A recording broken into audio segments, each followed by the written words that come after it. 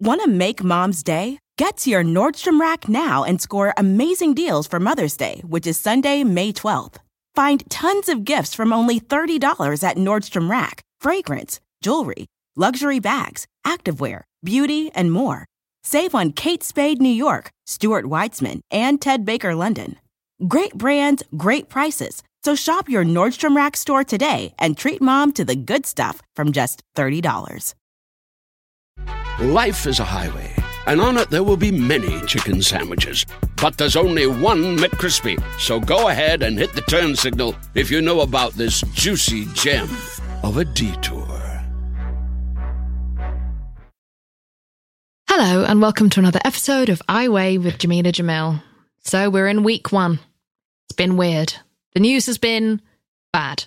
And the word super strain and mutant strain is being said more than makes me feel comfortable, considering I came in with a very, fresh New Year vibe, thinking it's all going to be different, and it's feeling a little bit the same.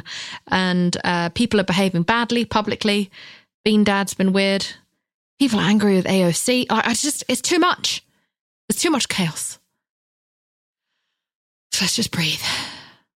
I actually talked this week on social media, if you do follow me on Instagram, about anxiety and how I cannot believe it took me this long to go on meds for my anxiety, and how really only kind of started dabbling with them last February. And I think that there was genuinely this feeling in me, maybe I've even said it on this podcast like an ignorant arsehole, that I believe in treating the cause, not the symptom, when I'm talking about mental health, as if it's a tooth abscess. And I was wrong, because what I forgot about is that sometimes the symptoms can be so bad that you can't even see the cause. And also sometimes there just isn't a cause. Sometimes you just have a general anxiety disorder, or sometimes you have a chemical imbalance, or sometimes fuck knows what's going on. But if you have symptoms for anything, treat them with whatever you can. Now, for you, if that's meditation or yoga or whatever, that's great. But for me, it was so severe, it had to be meds. And so I just wanted to take the opportunity of it being the beginning of the year just to talk to all of you, anyone who follows me anywhere, that, apart from that weird guy who sometimes follows me around the supermarket, this isn't for him. But for everyone else, I want to just say, if last year was really, really, really hard, and if until now you've tried to just kind of stick through it, or you've valued stoicism, or you thought there's any kind of valor in just suffering and bearing it, or like me, you thought, no, because it'll only be topical. That's not true.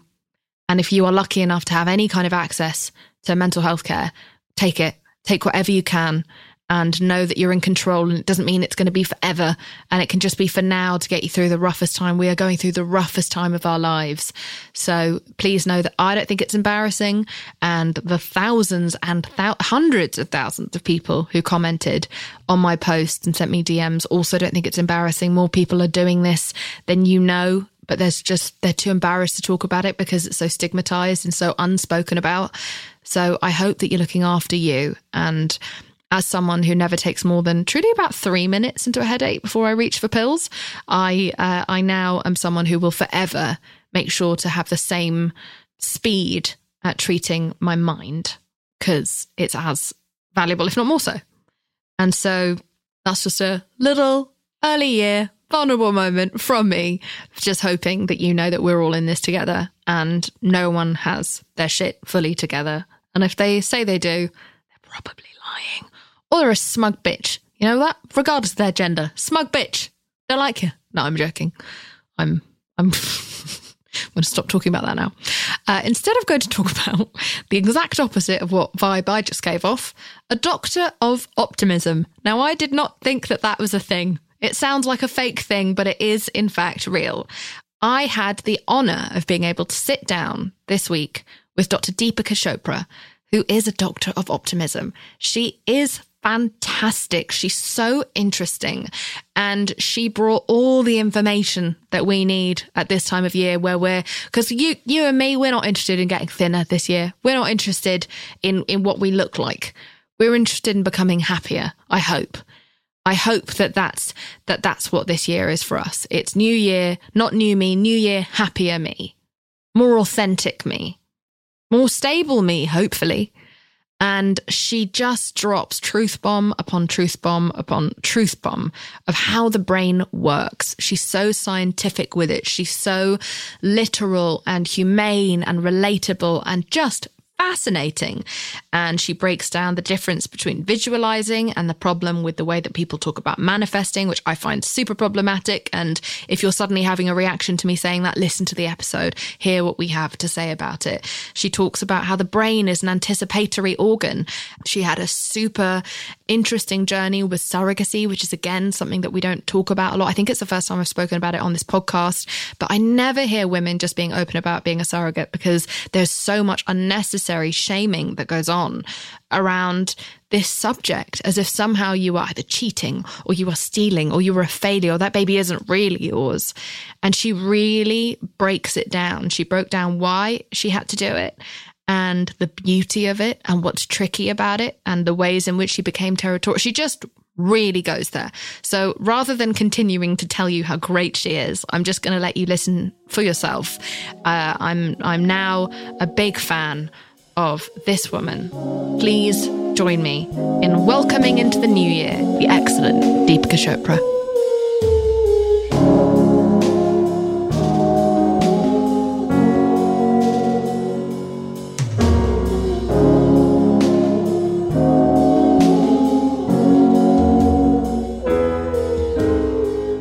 I'm in a fucking filthy mood today, so it's just as well I'm talking to optimism doctor Deepika Chopra. Hello, how are you? Hi, so nice to be here. I love that you're in a fucked mood right now. Yeah. It actually makes it a perfect conversation. Oh yeah, the world is not on my fucking side today. I'm furious. And it's so great to finally get to an age where I can just admit that and not be worried that someone will find me unpleasant or grumpy. It's like, you know what? I am fucking unpleasant and grumpy sometimes. And I like just owning it. And I think for me, I find it not only liberating, but also helpful to other people that I'm talking to. So if I seem a bit edgy, they don't immediately take it personally, because I feel like that's the human condition, to immediately worry that, yes, oh no, have I done something? Are they angry with me? Is this about me? I think it's very important to announce that you're already having a shit day beforehand. Yeah, put it out there. Yeah, so that you don't, no one takes responsibility for it. Yeah, it's like a PSA. It's like a warning. Yeah. Just so you know. Yeah. And my mood can change, but this is where I'm at right now. Yeah. And it's absolutely bloody bizarre that people would think that we would be in the same mood or in a positive mood all the time, every single day. Like 100%. It's actually, it baffles me that people would ever have that notion. And it's something that in our society is just like placed upon us all the time. I know. It's like, do you guys, has anyone read about what it means to be a human? We have Shadeen Francis on this show sometimes, who's a wonderful therapist, and she talks about the fact that we're not hungry all at the same times, and when we are, we don't want to eat all the same things. So what is this pressure to feel the same way or want the same things always, constantly? Mad. Absolutely. I'm thrilled to have you here. We got to meet about a week or two ago, and I was just fascinated by what it is that you do. Talk to me about how you are an optimism doctor. I've never heard of anything like this before. Fair enough. It's probably the question I get asked the most. And it makes sense because there was no such thing as an optimism doctor before I became the optimism doctor. Congratulations. So my background is I have a doctorate in clinical health psychology. And I've been studying basically the science behind optimism and hope and joy and resiliency for the past decade or so now. And basically through my entire career in graduate school, I would never trade it in for anything else. It was my foundation. It's why I am doing what I'm doing and why I'm here. And I think it's so important to have that background and foundation when you're working with real lives and real people. Mm-hmm. But there was a lot of holes I felt in the field and what was offered to us in terms of how we could offer treatment and tips and tools. And I felt that the field was rather antiquated And I personally was just like, I've always been very, very, very obsessed and driven by science. And I love the brain. I'm like a self-proclaimed brain nerd. And everything I was studying during grad school about the brain kept directing me to this idea that the brain is an anticipatory organ. So that means that the brain is constantly working in future tense, whether that's 2 minutes from now, 5 minutes from now, an hour, a week, months or years, or even moments. And so an example of that is kind of like when you see something in front of you with your eyes, your brain is actually telling you what you see faster than your visual cortex is recognizing what it is. And it's sort of like those brain tricks that you've seen over the internet in the last, few years where you can read a word and it's missing really, really integral letters, but you still read the word as if all the letters were there. Right. Yeah. And another example of that is kind of like, if you think about eating something, let's say you think about eating a piece of cake. Right. I'm there. Yeah. You think about it. I'm normally there anyway. Your brain already releases the right amount of insulin to break down that piece of cake. And so actually, if you don't, why? Because our brains are so efficient and we want them to be efficient. We are always dealing with so much stimulation that our brain sort of creates these shortcuts. And it's sort of like, I know how much insulin it takes to break down a piece of cake. She's thinking about eating the cake. She's probably going to have it. So let me just release it ahead of time. Well, if my brain knows me at all, I am probably going to have it. But wait, is that bad for you? Like, because you can develop insulin resistance from having too much insulin released in your body at the same time. And obviously I'm no health expert, but that is a thing. So if I'm thinking about cake all day, which I am, all right, and I'm not ashamed of it, but am I just having like an insulin overdose all day because of how much I'm thinking about food? Well, that's such a good question. And I, of course, I'm not a nutritionist and nutrition is not my specialty. But what I do know about the brain is that if you're actually thinking about the cake and then imagining the cake, like you've already gone there and you're like visualizing it, like you should probably just eat the cake. Because like the amount of insulin released, you're right, is not good for you. And if you don't give it to yourself and it's floating sort of within you, that's not great. So it's interesting when a lot of people are talking about diet plans or new like diet fads and stuff. Like it's just interesting to me that like the whole psychological piece is not addressed. It would probably be so helpful to do some psychological work or visualization training or distraction therapy or something to think about and to help program your brain of what you want to think about. Because at that point, it's just like ever since I learned this in grad school about the brain and about the anticipatory organ, like now I'm like, if I'm thinking about the donut, I'm just going to eat the donut. I think it's better for me to eat the donut. Yeah, well, you may as well have something. We may as well if you're releasing the insulin anyway.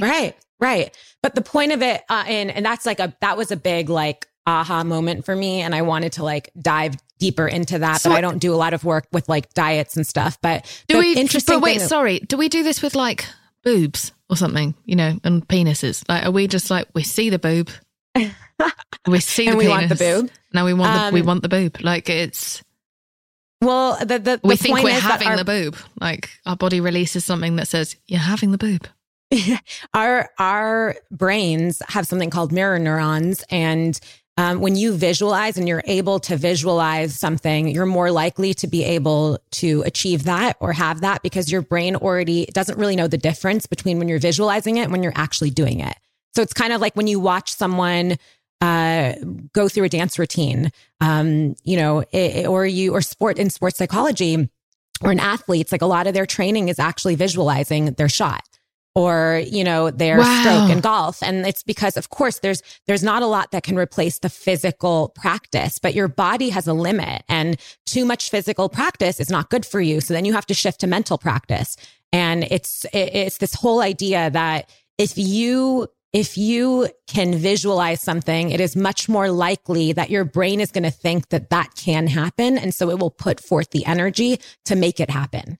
And if you can't really, and you can't get there, then that's a lot of the work we do in visual imagery. And that's what I specialize in. It's helping someone visualize something if their core belief sort of doesn't believe they can do something or get there. One of the best ways besides just working cognitively is to help them actually go through a visual imagery. So because if you're Sorry, no, I'm so sorry to interrupt, but is this what they do when you're playing golf and they're like, you don't look at the golf ball, like don't even look at your club, just look to where you're aiming for?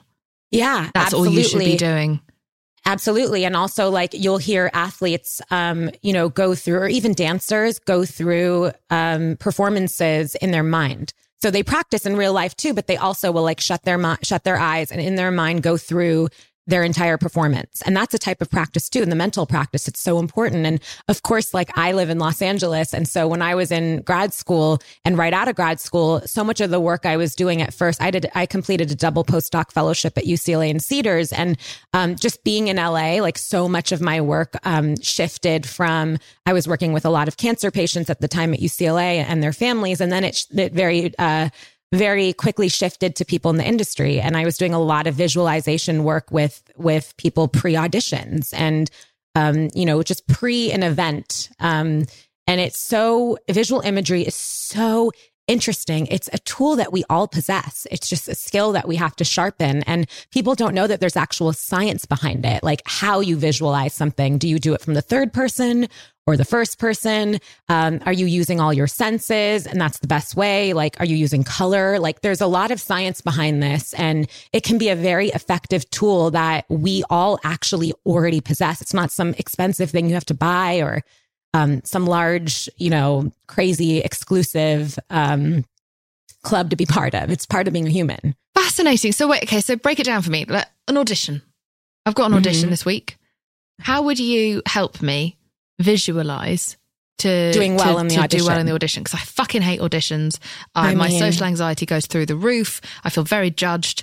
The idea that you've only got one shot, like Eminem said, when on set you're going to have 700,000 shots, right? Because we do it from every different angle a million times. Like the pressure, the ridiculousness of the fact that you have to perform this perfectly live as if on theatre. I understand that's the only way they can get through so many tapes, but I have to do this with the director and with the network watching, and it's going to be over Zoom, which is already like so depersonalized and grotesque. Yes. And I've only really done like a couple of auditions before ever because I was so lucky with The Good Place. So how would I visualize myself? And anyone out there who's like maybe lost their job and they're going back for job interviews, like after maybe having lost their confidence this year, like how would you suggest that? I would love to just understand more. The tips that would work really well for something like that. And of course, right now it's so different because you're on Zoom. But even when I worked with people then, I would want to know to plug into their visual imagery, like what does the audition room look like?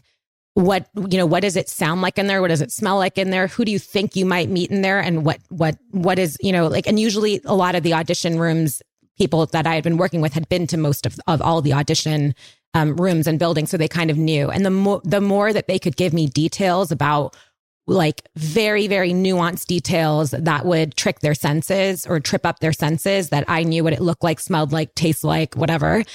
Even if like there was a bathroom on the way in that they could stop at, that they knew what that looked like. And I could build in a ritual, like washing their hands and looking in the mirror and saying something within it. Basically, like the visual imagery that we would do pre that is basically going through the whole audition and having it go in a way that you would expect and want it to go. And so when you actually get into the room and you see like the door handle that you told me about, we plugged it in there, or like the bathroom on the way in and you did what you did. And your brain starts recalling the experience that it was in before because it doesn't know the difference if that was a visual imagery. And it starts like putting you in the place that you've already prepped yourself for, if that makes sense. Yeah. Do you think that this has been like bastardized into and listen, maybe we're going to have a fight, you and me, right now. Maybe we're about to have a fight. But this whole like manifesting discussion, I find I love that you brought the M word up. This is usually a fight I have with other people, sort of colleagues, because I feel like when I started studying optimism and resiliency and happiness and the science behind it, like over a decade ago, it was a little too woo-woo for the science community. And it was way too sciencey for the woo-woo community. And now for some reason, I get into it a lot. So I don't believe in the type of manifestation that is make a vision board, say what you want to the universe, and then expect some real shit expect some shit to drop into your lap. Yeah, man. I think it is, to me, I am so offended by the culture of like mainstream, predominantly white, but just generally like mainstream Western. It's very privileged. Manifestation. It's the height of privilege. It's the height. Like, absolutely. And it's so victim shaming. Like, this is my problem with manifestation. And look, everyone's got their process. I'm so sorry if I'm shitting on yours, but just please understand this comes from a place of having lived in extreme poverty when I was younger, or being incredibly sick, or in an environment that I could not get out of, and remembering that there are people from my home country, who are living without limbs or living in abject actual poverty where they can't even access water. And they did not manifest that. And they didn't manifest that. The idea that you can think your way out of like extreme crisis then means that the people who are living currently in crisis that they cannot avoid or avert from, that's somehow their fault. Like, they weren't positive enough. It's like the women who are born with like children who have severe disabilities. They didn't think positively enough. Like, I find it to be a scary, toxic, and hyper-simplified, frustrating, dangerous ideology. When you look at it that way, and people really like simplify it down to like ask for it and then it comes. Yeah. And that just to me is like, so perfect example is I spent, a really big part of my fellowship as a psycho-oncologist at UCLA. So I saw cancer patients and their families. And I worked in a wonderful center at UCLA that offered free services, and it was holistic and science-based to any patients that were being treated at UCLA and their families. And it was lovely. But the amount of people that we had coming in for therapy and for, going through treatment psychologically that were just like, I have seen every single practitioner in all the land, and all of them are telling me that like I created this and I thought it. And I'm so scared now, and I've manifested this. And I'm like, you did not manifest your cancer. Like that, like the whole premise of like, and then they're like, and if I work really hard and I think about it really hard, I can make it go away. Right. And so like that to me was the height of like a learning experience of this stuff is not oversimplified. It's the same way that I think of, I don't believe in blanket statement affirmations. And I get into fights about this all the time with people. I wrote an article about this, and thankfully it kind of went viral, and the people that were responding were actually more like in agreement with it. And like, thank God someone's saying this. But I don't believe that if you have a core belief and you've worked on it for many, many years for many different types of reasons and experiences in your own life, but you have a core belief that you don't love yourself, okay? Or you don't deserve love. And then you go to like some type of coach or wherever, or you read a book and they tell you to just look into the mirror every morning when you wake up and every evening before you go to bed, and 5 times repeat, holding your heart, center, I love myself. I'm worthy. I love myself. I'm worthy.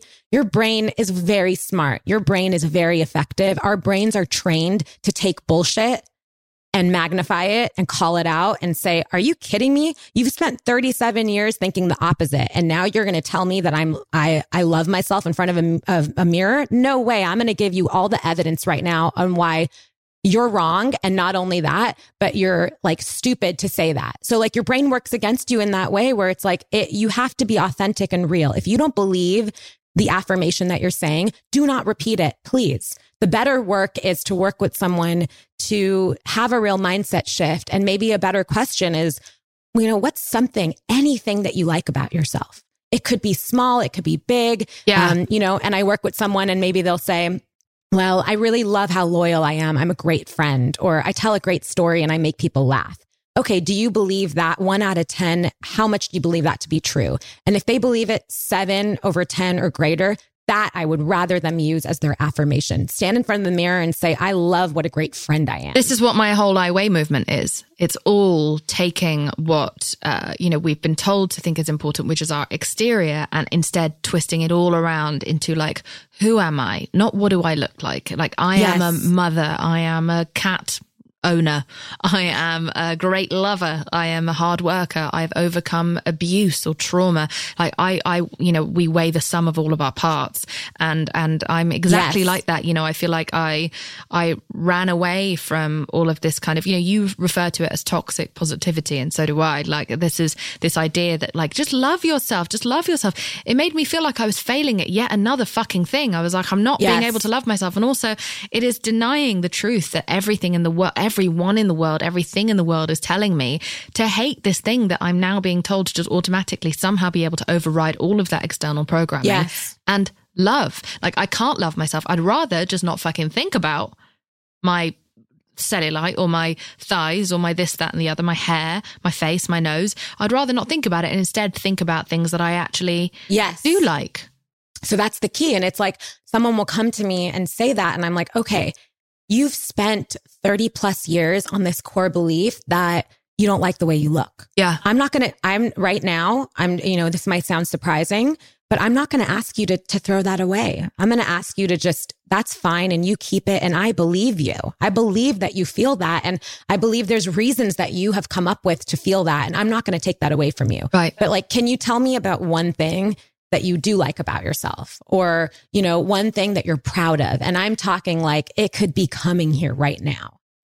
That's enough, And then like the way that the brain works is we love to seek out and collect evidence. We're kind of like just little detectives. And I would much rather, it's a slower process, but it's real and it's real mindset shift. The more you can come up with things that are true and authentic to you. So yes, I'm a good lover. I am a great friend. I tell a great story, and you believe these things and your brain knows that they're true. And so you spend more time thinking about that. It starts to pick out other evidence in your day and then into your weeks, and easier shortcuts into like picking those evidences out and creating them to be more and more until you get to the point, which takes time, but you actually kind of start to dispel that original core belief, and you may start to soften and turn the corner and make a new core belief. But it's not going 0 to 100. It's not like you're driving down the 405 at like 100 miles per hour. And then all of a sudden you screech and turn, like you'll crash. Like you can't go from I don't like the way I look to I'm beautiful. You just can't go there. That's not how we work. Our brains are much smarter than that. We are much smarter than that.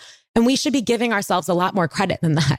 100%. And I encourage the messaging, that is out there to kind of like help people, I guess, help guide people towards that messaging. But again, it's my whole body neutrality shit. Like everything I stand for is just trying to at least get to neutral, because I just don't want to think about it at all. I don't want to go through the argument in my brain. Yes. And neutral, I love that you brought that up. For me, I always talk about that. Neutral is such a valuable, underrated emotional state of being. You don't have to be positive, and you also don't have to be the opposite of that, negative. Like there is so much value in being neutral, just being neutral. And I think like we are in this really, sort of weird state in the last like handful of years where we are trying to live our lives pressured by like bumper stickers. And it's like this whole, oh my God, if there's one phrase that I hear that makes my skin crawl, it's good vibes only. Yeah. It is such like, and I get it. It comes from an intentional place of like, I just want to spread the good and I want to spread the positive. But actually what people don't know is when you say that, it's shame. It's causing shame, and it's actually causing for the vilification of someone being able to experience the full range of human emotion. And that's literally what we were built to do. We were built to experience the full range of human emotion. We were not built as humans to just experience the good vibes only.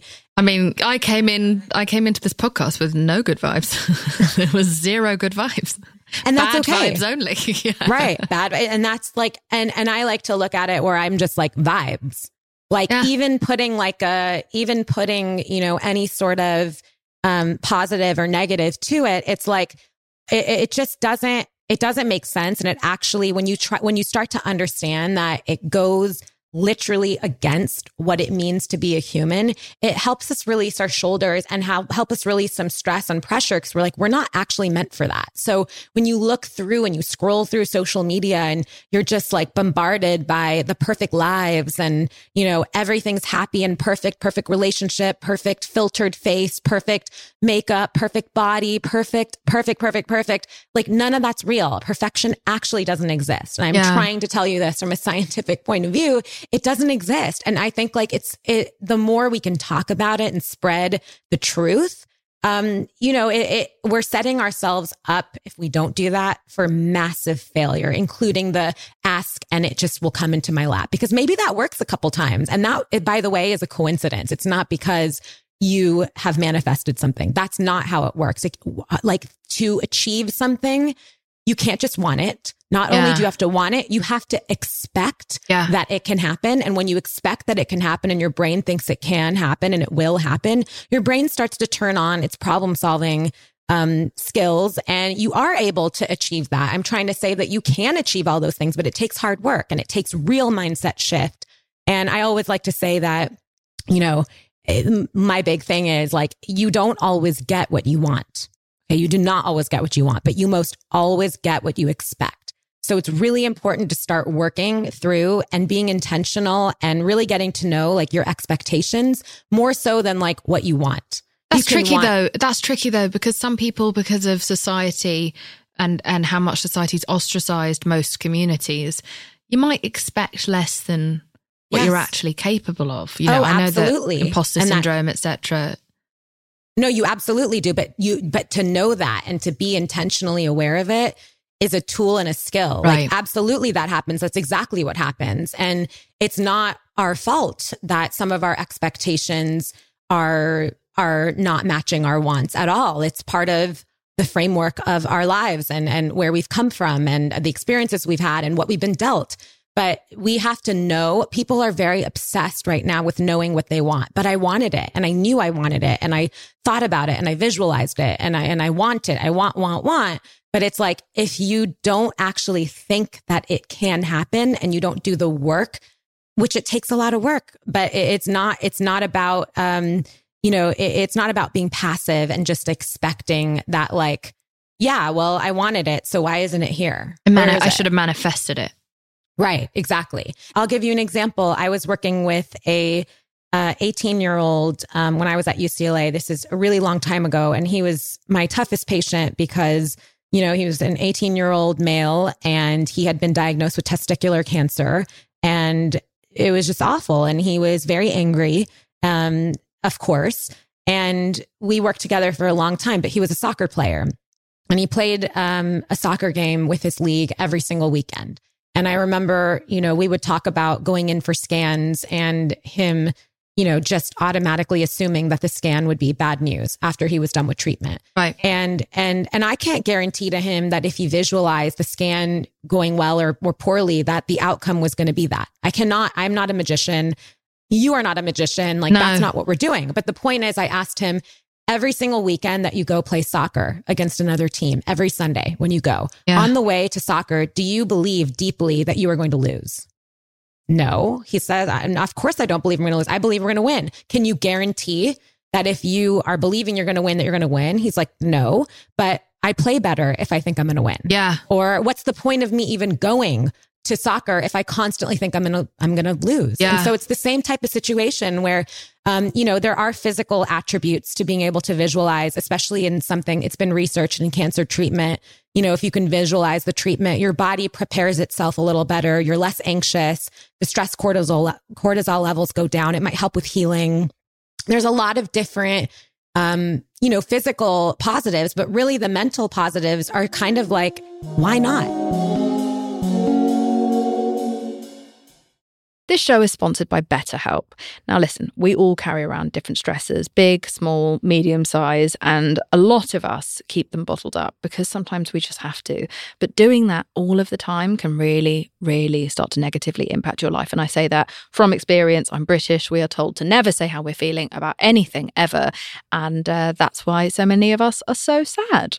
Now, a way that I was able to remedy that was by having therapy, which was super helpful for me, not only because it's amazing to get things off your chest, chest, but also all week, you know, as you're bottling things up, because it's not always the time or place to say exactly how you feel, you know you're going to get that hour where you're able to get everything off your chest and say it exactly as you want to. And this therapist isn't going to take it personally, and they're not going to hold it against you or throw it back in your face during an argument over dinner next week. You just have this complete freedom. Honestly, I think everyone should have therapy, regardless of whether they think they need it, because it's so amazing to have a confidant. It's a journal that talks back to you and helps you with all of your problems. I think therapy is just a safe space to get everything off your chest, to figure out how to work through whatever's weighing you down. And if you're thinking of starting therapy, then maybe you should give BetterHelp a try. It's entirely online. It's designed to be super convenient, flexible, and suited to your schedule. All you have to do is fill out a brief questionnaire to get matched with a licensed therapist, and then you can switch therapists if you don't like them anytime for no additional charge. Get it off your chest with BetterHelp. Visit betterhelp.com/iweigh today to get 10% off your first month. That's BetterHelp, HELP.com/iweigh. Want to make Mom's day? Get to your Nordstrom Rack now and score amazing deals for Mother's Day, which is Sunday, May 12th. Find tons of gifts from only $30 at Nordstrom Rack. Fragrance, jewelry, luxury bags, activewear, beauty, and more. Save on Kate Spade New York, Stuart Weitzman, and Ted Baker London. Great brands, great prices. So shop your Nordstrom Rack store today and treat Mom to the good stuff from just $30. Start clean with Clorox, because Clorox delivers a powerful clean every time. Because messes happen. Because... Hey, listen. Remember how you told me to toss those takeout containers before we left for vacation? And you were like, I'm serious. If that leaks over the counter, it'll be a slimy abomination by the time I get back. And I was like, yeah, of course. Don't worry about it. I won't forget. Well... Ooh, yeah, that happens. So start clean with Clorox. Use Clorox products as directed. Rinse after use if in contact with food surface.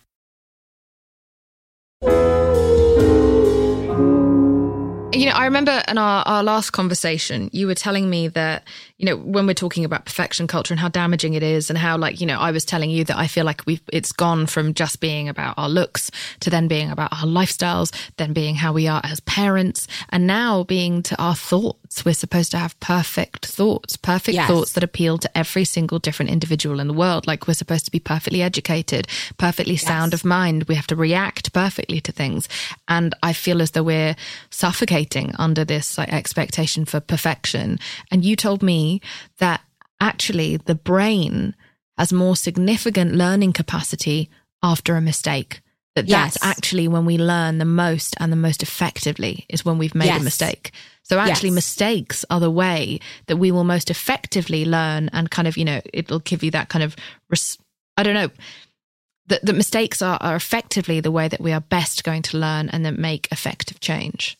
Absolutely. So the way that our brain works in terms of learning, cognition, and memory, we learn more, we remember more, we create these lasting memories from mistakes that we've made and problems that we've solved. And so oftentimes you'll hear, you know, developmental researchers say, like, how important it is to allow your children to make mistakes, or, you know, to not to run in and correct someone before, you know, they're going to experience something that, you know, might not be right, because you've just completely taken away the most potent form of learning and brain growth for them. That's so funny that you say that, because only in the last 6 years, I'm like a meddler in my friends' relationships and lives. I can call myself an Olympic gold medalist because of all my meddling. And it's really been like, I spent so many years trying to stop them from making all the mistakes that I've made. But I now I'm just kind of like, you know what? They're only going to learn. It's like, fine, you know what? Date that Coke addict. Date that 45-year-old Coke addict. See how that goes for you. Date the guy that is, you know, do you know what I mean? Like, date the guy that never calls you back or goes dark on you for 5 days when you're away at work and maybe is cheating on you. Like, do it. Do the things that you know from previous experience are bad for you. And you'll only learn from making the mistakes. Sometimes you have to let someone just kind of effectively sit in their own shit. Yeah, I mean, absolutely. And of course, I'm not like, if you see a bus about to crash into someone, please go and stop that from happening. Learn. Let them have the lesson. That's what we're saying. Let them learn for the next life. No. Of course. And then offering, you know, sound advice or whatever it is, being a good friend, being a good parent, but just the core learning experience and brain growth and increase of memory and learning that you get from making a mistake and then following through and going through the problem solving to correct that mistake. Yeah. The memory and the learning lasts so much longer in your brain. Whereas if you look back, and it makes sense for all of us, if you look back to memories in your life, very few times do you remember when things just went absolutely well. Like a random day that just everything went well. But like what sticks in your mind is when something, maybe there was a struggle, or maybe you made a mistake about something, or you said something that you didn't mean and then you corrected it. And that's just how our brains work. It takes more energy. Why is that? Is that safety?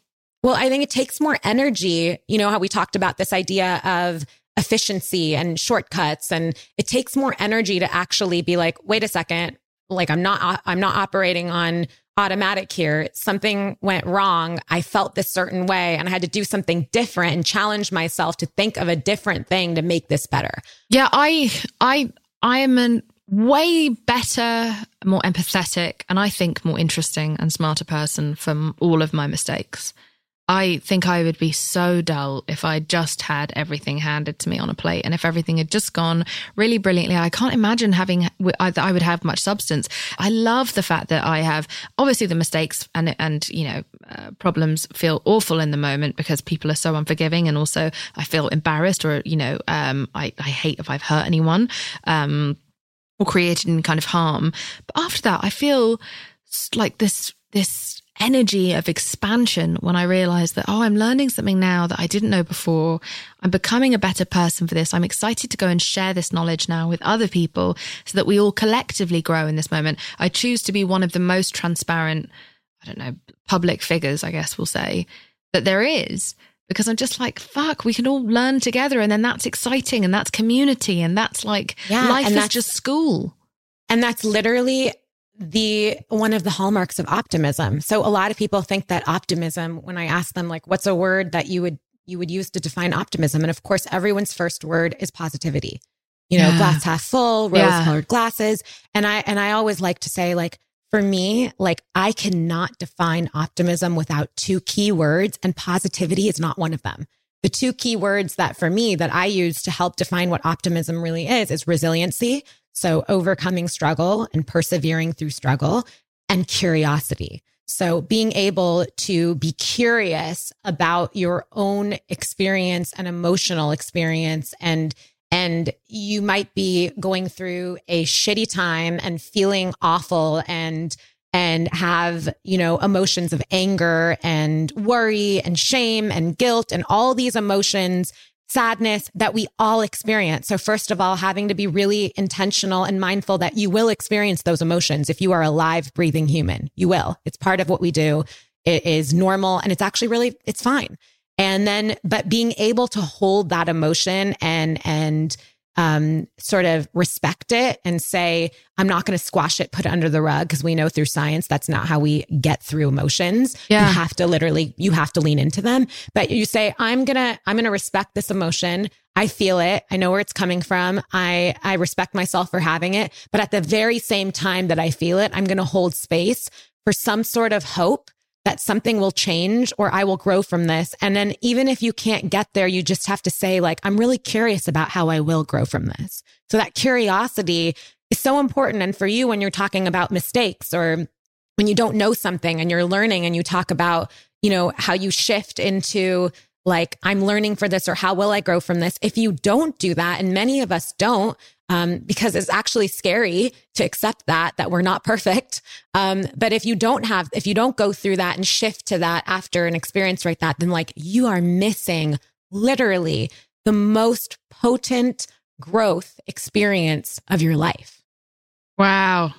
And to think that, if you feel that perfection is what is right and what is real, and that's the golden rule, then you must be someone that thinks that there is no growth and there is no change. And then that defies every single law of life. Yeah, I talk about that all the time. I'm like, when you look at someone like me, or someone who's been shamed publicly, be them a politician or a scientist or like an actress, I'm like, if you don't think that I can change or they can change, then deep down you must believe that you can't change. Right. And that's fucking sad. Right. It's like, if we don't Right. believe in change, what is the point in activism? What is the point in rules? What is the point in any kind of growth if we don't really And you know what? fundamentally believe in it? And there's empathy there. And I understand, because change, although it is the most constant thing in all of our lives, everything changes. I mean, seasons, the earth, the world, the weather, our bodies. We go through, even if you look at sleep, we're going through different types of sleep every night, different waves, like everything changes. Change is like the one constant, but it's actually the most difficult emotional human state to be in. Yeah. So it's hard for all of us. And so many of us go through the world and we don't want to be uncomfortable. We don't want to be uncomfortable. And I don't know what it is or where it shifted exactly, but we are in a society right now that it's the same thing with toxic positivity. We shun discomfort. And what if you could actually look at discomfort as that's the real thing? That's the thing. That's the good shit. That's the gold. That's the good shit. Yeah. That's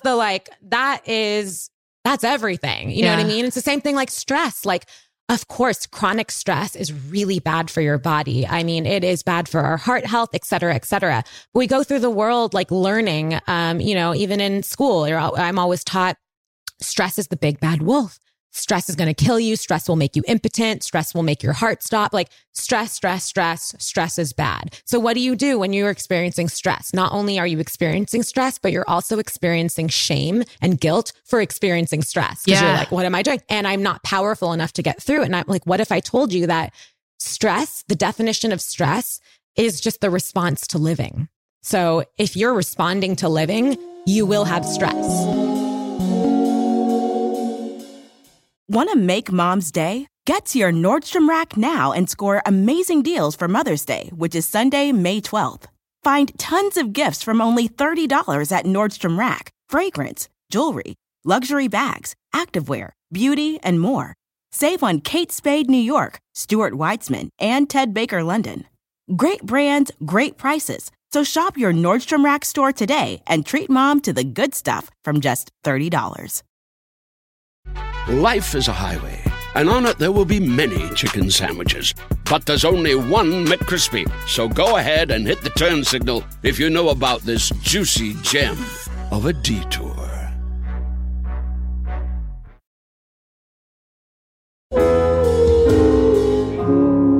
Now, speaking of perfection, speaking of optimism, speaking of how you yourself would put this into practice, you and I have spoken before about fertility, which is something that you have, you've had quite a journey with through your life, and you've experienced some disappointments, and then you've made certain decisions, and then you've experienced some shaming.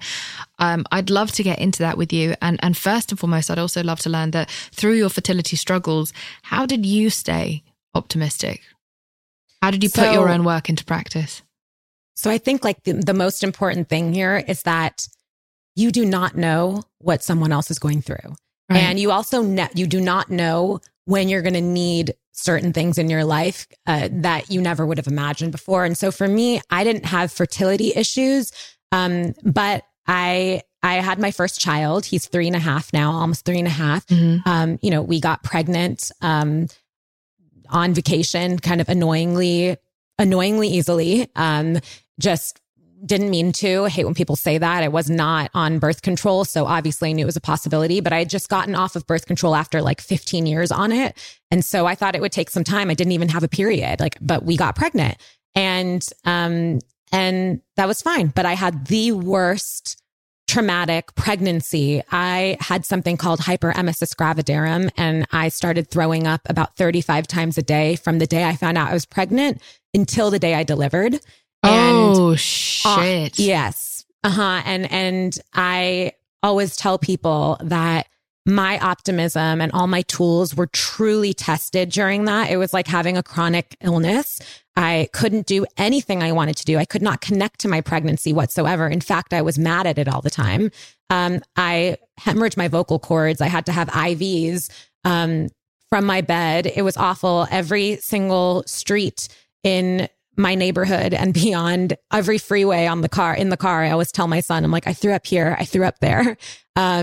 I threw up everywhere. It was awful. And I felt like shit. And I did not have an ounce or iota of optimism, even while I was carrying, the life of my future child, which many people would think would be the most optimistic time in your life, the most hopeful time in your life. And I was miserable. And it took me, I remember the exact day, but it took me over 7.5 months to have a moment of optimism. And that day that I did have that moment of optimism, it lasted for maybe 15 seconds, but it was there.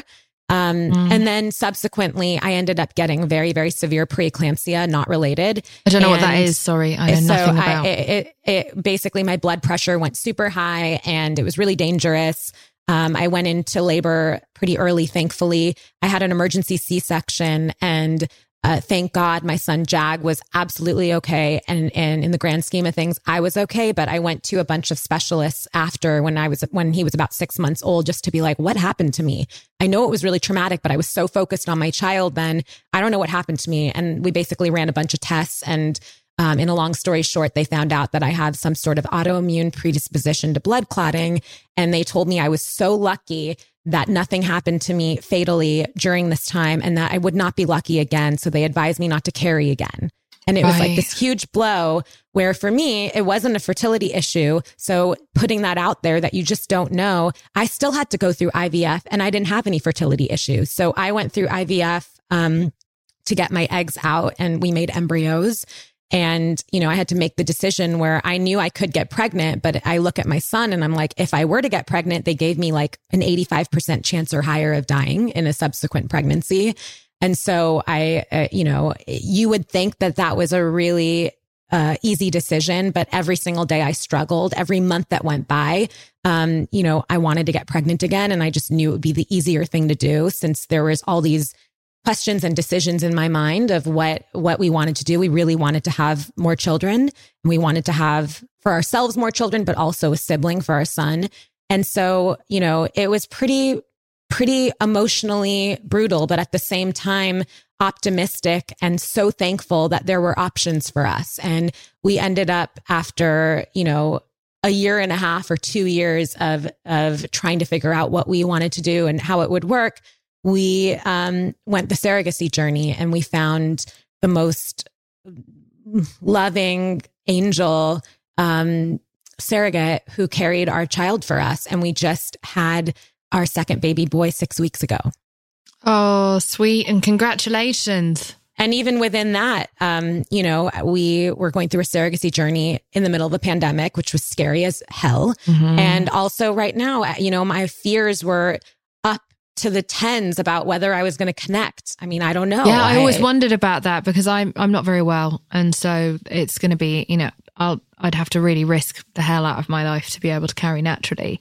And there's so much shaming around surrogacy, and obviously I don't negotiate with shame, so they can all fuck off. But it makes it hard to find information on surrogacy, or people say that it's a vanity thing, like it's an act, like you don't want to gain the weight, or you don't want to go through the body changes, or you're lazy, or this, that, and the other, and then there is the fear that you won't connect with the baby. So I would love to know more about that journey. Well, I think the most, and again, coming from good intentions, but the most hurtful commentary for me was sort of this unintentional, backhanded shame that I think I got, that was not flat out how could you be doing this? This is weird, because everyone knew it was life or death for me. And not that I have anything to say about someone that would choose to go that route that didn't have that situation. Agreed. But yeah. I personally would have done everything short of signing up to die to have my second child myself. But that wasn't an option for me. And so I think this weird comment that people would make, trying to make me feel better about what I considered to be a huge loss, is this comment of well, at least your body's going to be intact. Or at least you don't have to gain the weight. Oh my God, I would kill for that. At least you don't have to do this or do that. And the only, at least for me, that made sense was at least I could be alive. But you think you're saying something. And even with that, people can say that and not know that might hurt my feelings. And all I can do is, if the people matter to me that I want to have a relationship with, I will tell them. And then it's up to them to learn from that. And all of them did. And it goes back to that, like, I can't just look at that and be like, well, that was a horrible thing and you're canceled. It was, I'm guessing this came from a really great intention and you're trying to relate to my situation, but it doesn't feel good to hear that. And actually, like, I would give anything to make my body change again. If that's all that was going to happen to me, to have my next child, right. I would give anything to breastfeed again. And, and I know a lot of people can't. And for me, I had the worst pregnancy, worst delivery. Everything was crazy, but breastfeeding was like, yes, it was gruesome and tiring. And I didn't think I would even want to ever do it in my life. I just didn't have that in me, but I breastfed for almost a year until my son literally was like, no. And it was the easiest part for us. And I mourn that now. Of course, I can't, I like have a child that I can't. And I think about that every single day. The last 6 weeks, it's been, there's this like love and gratitude and so much hope and optimism, especially with this year welcoming a new life. And also because of my journey and learning all the things I've learned about letting go of control, which is just crazy. It was like the utmost. And like my fear of needles. Oh my gosh, I have a huge fear of needles, but all these things lessons I've had to learn, and I look at him and I see all that in him. And I'm also proud of myself, but I'm also like, at the same time, I've cried. I feel a loss. Like I want to be the one to give him all the things he needs, like I was with my first kid. But right now, everyone else can do exactly what I'm doing. They can feed him a bottle, and that's fine. Fed is best, and I'm learned, and that's absolutely fine. And I also am like happy about that, because look what I can do right now. Whereas when I was, the first time around, I was recovering, and it took me 8 weeks to recover. And I was also breastfeeding around the clock, and I couldn't do anything. So there's this like being able to value and respect all of the emotions within it for me. And I have so many of them, and that's okay. And I don't have to decide and label like this has been the best experience of life. And I'm only going to look at the best, because when you start to talk about the things that, don't feel good, you get a lot of backlash of people being like, well, you're lucky you can even have a kid. And it's like, that's the whole good vibes only. Yeah. That's and it's a position of privilege to even be able to have a surrogate. Yes, and it is. And can I just ask a question? Because I think I always wondered that, is that how does the surrogate not become bonded to the baby? Like how does that work? I've never known. Sorry for being ignorant, but no, I am notoriously. Of course, that's something that my husband and I thought of. It's like, you don't want them to be so bonded that there's like this emotional distress at the end of it, but you want them to be bonded enough that they're caring for the child that they're carrying. And I think that I've learned through it, and I can't speak as a surrogate, of course, because that wasn't my position. I was on the other side, and I have to be so open, and I would be open with my surrogate. Like, when she would feel the baby kick, I'm like, I just have to let you know, that makes me so happy and I want to see it, but it also makes me really jealous. And I like can't, like, she has a son, and she was like, oh, he's feeling the baby kick. And I'm like, I would look at Jag and be like, that makes me so happy. Like, he's kicking. I want to see, give me the video. But also like, it made me jealous and sad that Jag couldn't feel his baby brother kick in his mom's tummy. And so I think being really what worked for us, and she was incredible and is incredible. And I am grateful for her every day. I mean, I wasn't even a prayer before, but I literally think about her in the morning, and I think about her in the afternoon or in the evening before I go to sleep. I just think about her, and I like hold her in my thoughts, because she's a huge part of my life now. And I'm so eternally grateful. But I think what really worked was just being open, and me being open to maybe she was going to be bonded, and I wanted to know, and I wanted to give her the opportunity to speak. What do you do in that situation? Well, I think for us, she was very vocal to me about feeling like she was sort of babysitting. She kind of equated it to that. And now, there's been times where we've talked or even right before delivery, she was like, I think, I wonder if I'm going to miss having, him inside of me. And I was like, I bet you like, for me, when I was pregnant, I just wanted him to get out because I was so ill, but she had a great pregnancy. And so I'm like, I can imagine that you might. And and I want to know about it. You know, I want to talk about it. And they also go through, counseling. It's part of the whole process. And many, I think what's also helpful is, and of course it can be done in many different ways, but for us, we went through like very agency, and like it was all done very like dotted I's and crossed T's and whatever that is. We didn't know her before. She wasn't like a friend or anything. And, you know, they have their own children as well. And that's like one of the requirements. And so I think that makes it a little bit different. And so I think that also like you have to be pretty aware of what you're getting into on both sides. And so I went into it kind of in the back of my mind, I think, being like, okay, this is all my stuff stirring up. I'm valuing it, but also like, I'm sure it'll be fine because, you know, all these people are saying these things, and I like, come on, think about it. Of course you'll bond. But then like the first 2 days were tough. And so like, they were really tough. I have to say, and then all of a sudden you're like, oh my God, like, shit, like I am having some difficulty here and it's not the same. And you compare it, and is this just a second child thing, or is it part of the surrogacy? And you go through it and you're like, oh no. And so I think it's also important to say that like the caveat with that is like, yes, like some people don't even bond with their kids, and then other people bond and they're not. And even if you go into it thinking that or not thinking it, and then you actually have an experience where you're having difficulty, it could not last forever. And it's okay. Like for me, it took me a good 2 days, and that's just 2 days. And of course, like what would I expect? I didn't have the 10 months to sort of like, you know, have the whole experience to prep my body. Like I didn't have all that. And so it like, of course, what was I expecting myself, you know, to just, so I think like, again, it just comes back to so much of this is about being compassionate to yourself. So much of everything we're talking about is just like the number one line of defense in any situation is to first approach yourself with compassion. Yeah. And you approach this with resilience and with curiosity. And so I think that's such an interesting way of looking at optimism. Thank you so much. This was such an important conversation. I think in a year where, again, our value systems are shifting. And I think we are starting to hopefully step away in some ways from perfection, but in other ways we aren't. We're looking for moral purity, etc. I think it's a really important subject.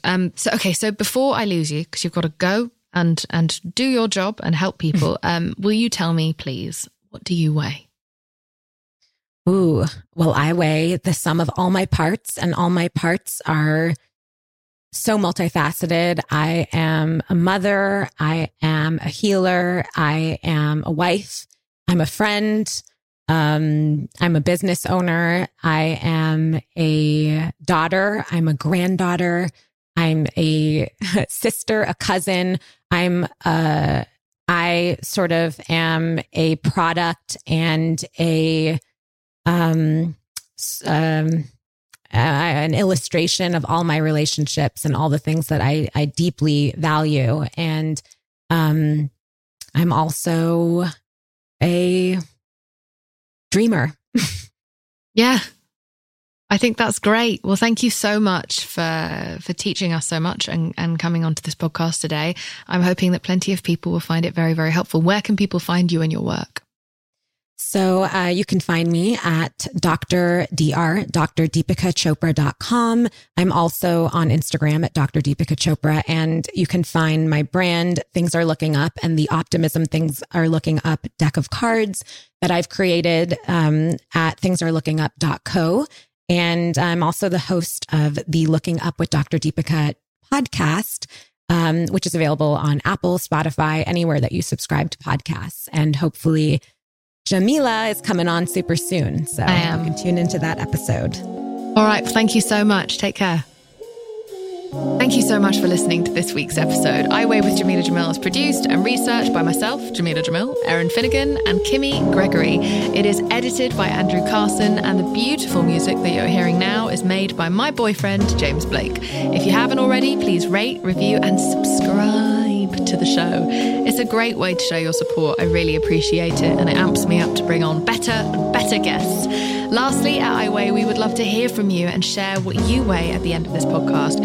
You can leave us a voicemail at 1-818-660-5543 or email us what you weigh at iweighpodcast@gmail.com. It's not in pounds and kilos, so please don't send that. It's all about your you know, you've been on the Instagram. Anyway, and now we would love to pass the mic to one of our listeners. I weigh as an empathetic person who won't let people abuse that empathy.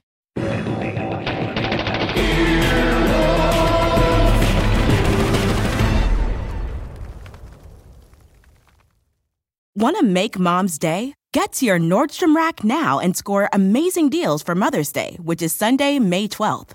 Find tons of gifts from only $30 at Nordstrom Rack. Fragrance, jewelry, luxury bags, activewear, beauty, and more. Save on Kate Spade New York, Stuart Weitzman, and Ted Baker London. Great brands, great prices. So shop your Nordstrom Rack store today and treat Mom to the good stuff from just $30.